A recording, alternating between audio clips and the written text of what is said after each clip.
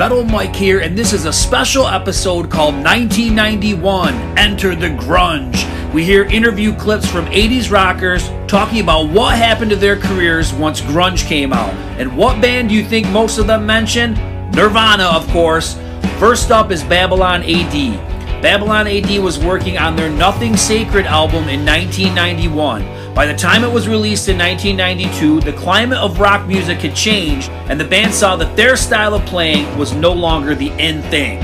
Singer Derek Davis explains. And then that album, we kind of got screwed on that a little bit too, Right. because while we were making that record, Nirvana came out, Yeah. And here we were sitting in the studio making our album, and Nirvana's on MTV, and they're doing their thing, and then Soundgarden comes out, these other, all these Seattle bands come out, and we're still in the studio making our record, So by the time our record came out, well, hell, man, it was like we were out on the road for like about 8 months or a year, and people were coming up to go and saying, almost laughing at us, like, "Oh, how does it feel to be a hair band?" And the first couple times I heard that, I was like, what the fuck are they talking about? Hair band? What? Right. Does that mean we have hair? I'm lost. I don't get it. Because I didn't watch MTV. When you're on the bus for fucking months at a time, you're not watching MTV and shit like that. Right. So if that's the thing that people are saying, I wouldn't have no clue. You know what I mean? I was kind of like in a bubble on a bus. But when I did hear that, I didn't even know what the fuck they were talking about until somebody had to explain it to me. Like, no, hair bands are out now, and so are leads. You don't play lead guitar, and you don't have long hair. I'm like, who the fuck thought of this shit, Yeah. Coming off the major success of Blow My Fuse, Kix released Hotwire in 1991. Now, Kix were flat out told by the label that they made the wrong album, and the plug on all marketing for this album was pulled early on. Here's guitarist Brian Forsyth. Timing was not on our side. We got done with it, and it was just, it was just about to be released, and we went up to have a meeting with the president of the label, and he's talking about his plan for the record and all this stuff, and then while he's talking, he opens his desk drawer and pulls out this Nirvana CD, and he goes, "This is the next big thing," basically telling us, "You just recorded the wrong thing. This is what's going to be big." And we were still touring, and everything was still going good at that point. And they released a few singles off that record that did decent, and then it came to the ballad, and we thought, well, "Don't Close Your Eyes" was a huge hit, so this next one, Tear Down the Walls, should be even bigger, because we thought it was even a better song. Right. And so they were going to release that as the big ballad off the record. But at that point, we were starting to fight it, because the grunge thing was moving in, Yep. and power ballads were starting to be like, passé. Nobody wanted to hear that stuff anymore. But they were getting ready to release that song, and we went to do a video for it, and we were halfway through filming a video for that song, and we get a call from the record company telling us the plug has been pulled. Stop it. Stop production. That's the end of it. We're not putting any more money into it. Faster Pussycat were getting bigger with each release, but the bottom fell out in 1992 with their album Whipped.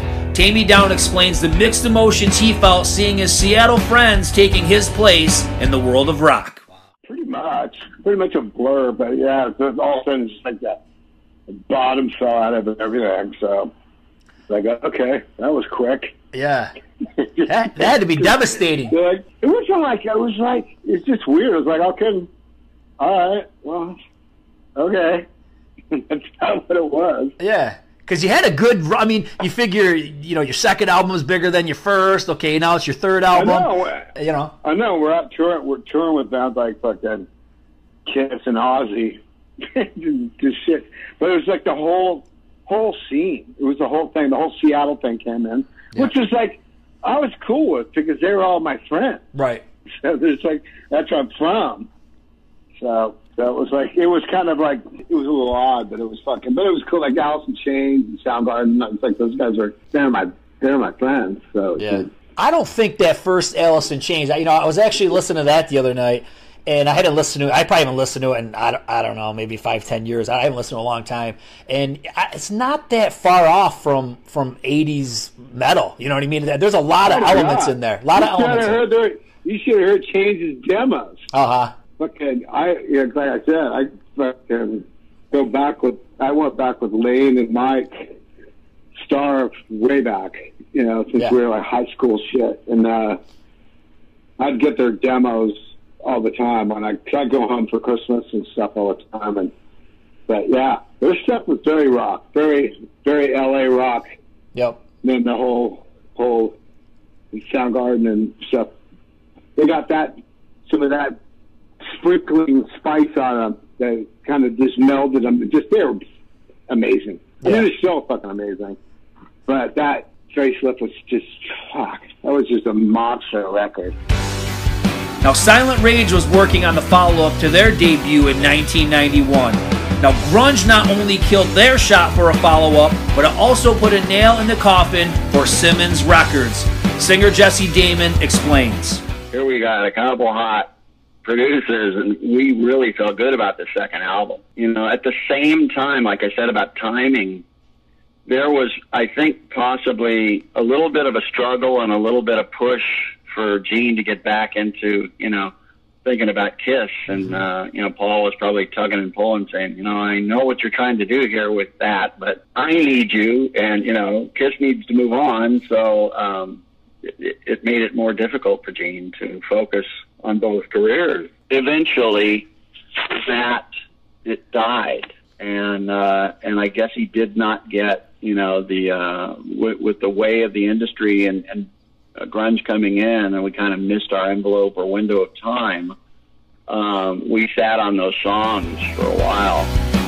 Warrant probably fell the furthest when grunge came along. The Dog Eat Dog album was probably the band's best, but it was largely overlooked. Guitarist Joey Allen seems to be at peace with all of it. He explains how the music is just a reflection of where society is at. In the 80s, it didn't matter what the hell you did.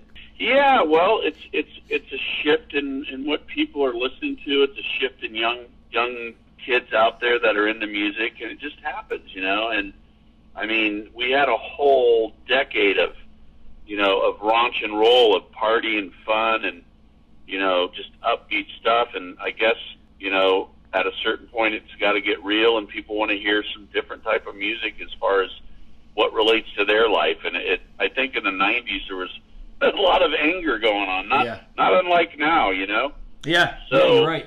So I get it. It's the soundtrack of their lives, and that's cool. We had a great run when we came out with the first 3 records. Now, Spread Eagle was working on their follow-up album in the early 90s. Bassist Rob DeLuca explains that any rock band that wasn't associated with Seattle grunge was essentially blacklisted. We liked a lot of, the guys in Spread Eagle liked a lot of grunge, and there's nothing wrong with good music, and good grunge is good music, so so we had no problem with that. It's just there was one of the strangest things happened that I've ever seen in my lifetime, and it was an evolution of, it was regarding style, and it was musical style and also visual style, clothing style. All of a sudden, if you weren't in a grunge band or didn't look like you're in a grunge band or weren't associated with that Seattle movement or that West Coast movement, you sucked. And it was the strangest thing in the world because, it's impossible for a band to come in like Nirvana, say, and make the rest of the world not good. Right. Yeah. One thing, if you hey, there's a new sound, dig it, it's great, but the fact that something comes in and people are acting like, well, anything that happened before, this day in 1991 sucks. It was really ridiculous, and we were pretty dumbfounded by it. Like, how could we be a band that was like building up and getting more popular and getting more fans and working to succeed little by little and gaining fans and doing that, on the road to success, then all of a sudden be like the most uncool band in the world, Yeah, it's totally unfair. Yeah, for sure. Yeah, it wasn't realistic. It wasn't fair. It was ridiculous. Now I'm not saying that every band that was out was great and should have survived. I'm saying when a new style comes out, you know, like what's good should be remembered as good and should continue, and what's, you know, if it's not good, it shouldn't last anyway, you know. But it was at that point, it was like any band that wasn't a grunge band is ridiculous and is over, and they were all over. Cold Sweat's Breakout was released in 1990, but during its touring cycle, grunge happened and it killed this album's momentum. Here's band leader Mark Ferrari. Time really wasn't on your side with this release, because we all kind of know the changes that were looming around the corner. I mean, what are your thoughts on all that? Well, yeah, I've gone on record saying this a lot of times, and unfortunately Cold Sweat is as much as it had going for it, had the unfortunate thing of time against us. Now, this album should have came out in 1988. You know, I left Keel in '88, and I put the band together right away. It went through a couple of name changes and lineup changes, but 1988, you know, commercial hard rock was still riding strong. You know, Bon Jovi was still out there and selling millions, and the hair metal scene was still pretty healthy in '88. But this album came out in 1990, and by the time 1991 rolled around, that's when the Nirvana album hit, and you started obviously seeing a change in musical taste. So we really caught the really last tail end of the commercial rock era. And had this album come out 2 years earlier, as it should have, I think our trajectory would have been much different. Heaven's Edge released their stellar debut in 1990, but the tides were changing and Columbia completely gave up on the project. Here's singer Mark Evans. But it was unfortunate because the Find Another Way video was halfway done when we ended up having issues with Columbia Records. We had filmed half of it here in Philly. We were actually doing a couple of week or 2 or 3 week tour up in through New England area, and got the call that, you know, that Columbia was shutting us down. So, and we were supposed to leave right from New England to fly out to LA to the soundstage to do the rest of the video. And so unfortunately that never happened. And we've actually tried to get footage of what they had filmed for the initial part, but no luck on that. But we all thought that Find Another Way should be the first single, but unfortunately when you're dealing with the, you know, the president of Columbia Records, he gets to override you when you haven't had any singles yet. It sounds like you kind of stalled out on the second one. What happened? Was it they just didn't have faith in the project, or times were changing? What happened? No, it actually wasn't that. There's what happened, and the basically the long and short of it came down to Donnie Ienner, who's the president of Columbia Records, said, here's I forget if it was a cassette or a CD. You'd think it'd be burned in my brain by now. He said, this is a band I just signed called Alice in Chains. This is the future, and you guys are kind of like the past. And shut it down. That was the end of it. It wasn't, the record was doing well. Find Another Way had already been released as a single out west and was like #1. It was doing great, but they just decided, you know, nope. You know, the grunge, the new thing from Seattle is what the future is, and that was what they were going with. Firehouse wanted to build on their huge success with the album Hold Your Fire in 1992, but they quickly found out that they made the wrong album for the times. Guitarist Bill Leverty explains. The company didn't want to put any money into the band anymore because the record company signed Pearl Jam. Right. And they were the big priority for that record company, Epic. And we finished that record, and they said, yeah, we're not really going to promote this album. We were so bummed out because, you know, we put a lot of effort into that record.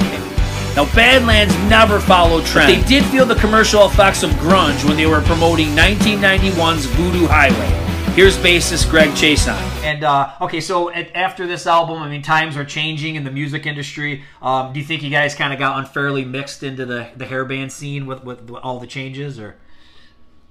You know, we never paid any attention to it. We just kind of did our own thing, and we weren't really concerned with what anything else was going on. I mean, the one thing that did happen is after Voodoo Highway was out, the whole grunge thing was starting to happen. And I remember we were doing an in-store, and they had Nirvana things hanging from the ceiling, kind of like poster things. And I remember Jake and I sitting there going, we might be in trouble here. And we were.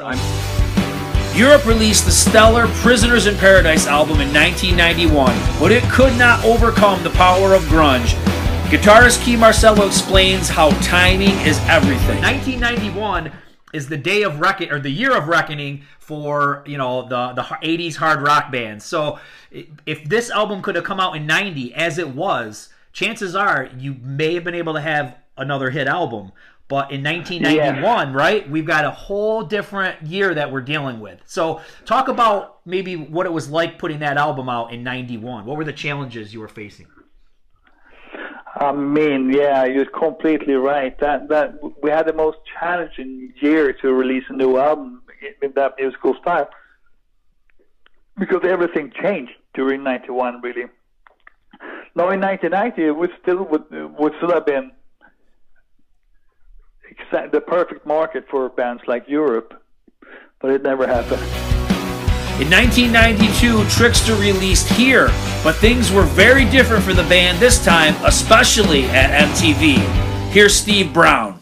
When we were in LA finishing up the tour, and I remember vividly our old radio guy, this guy Bill Bennett, who, God bless him, he passed away a couple years ago, but he was a huge, you know, radio guy in the 70s, 80s. And he was instrumental in breaking Trixter, and he had gotten hired to be the president, or he was the head of radio at Geffen Records. And we went over to his office to congratulate him. I think we gave him a gold record or something. And he goes, guys, I want you to listen to something. And I remember like yesterday, man, he sat us down, he goes, there's this new band out of Seattle. They're called Nirvana, and they're blowing up at radio. What do you think? And he played us Smells Like Teen Spirit, and I was like, wow, man, it sounds like Black Sabbath meets Cheap Trick. And he laughed and he said, yeah, they're doing pretty cool. We'll see what happens. And, you know, lo and behold, that moment was kind of where our genre, the whole 80s hard rock thing, was killed. And I knew it was over when 2 weeks after the record was released, we got the word that MTV was not going to add our video to the rotation. And that's when we all kind of looked at each other and said, holy shit, man, this is it. Well, I hope you enjoyed this compilation. Rock on!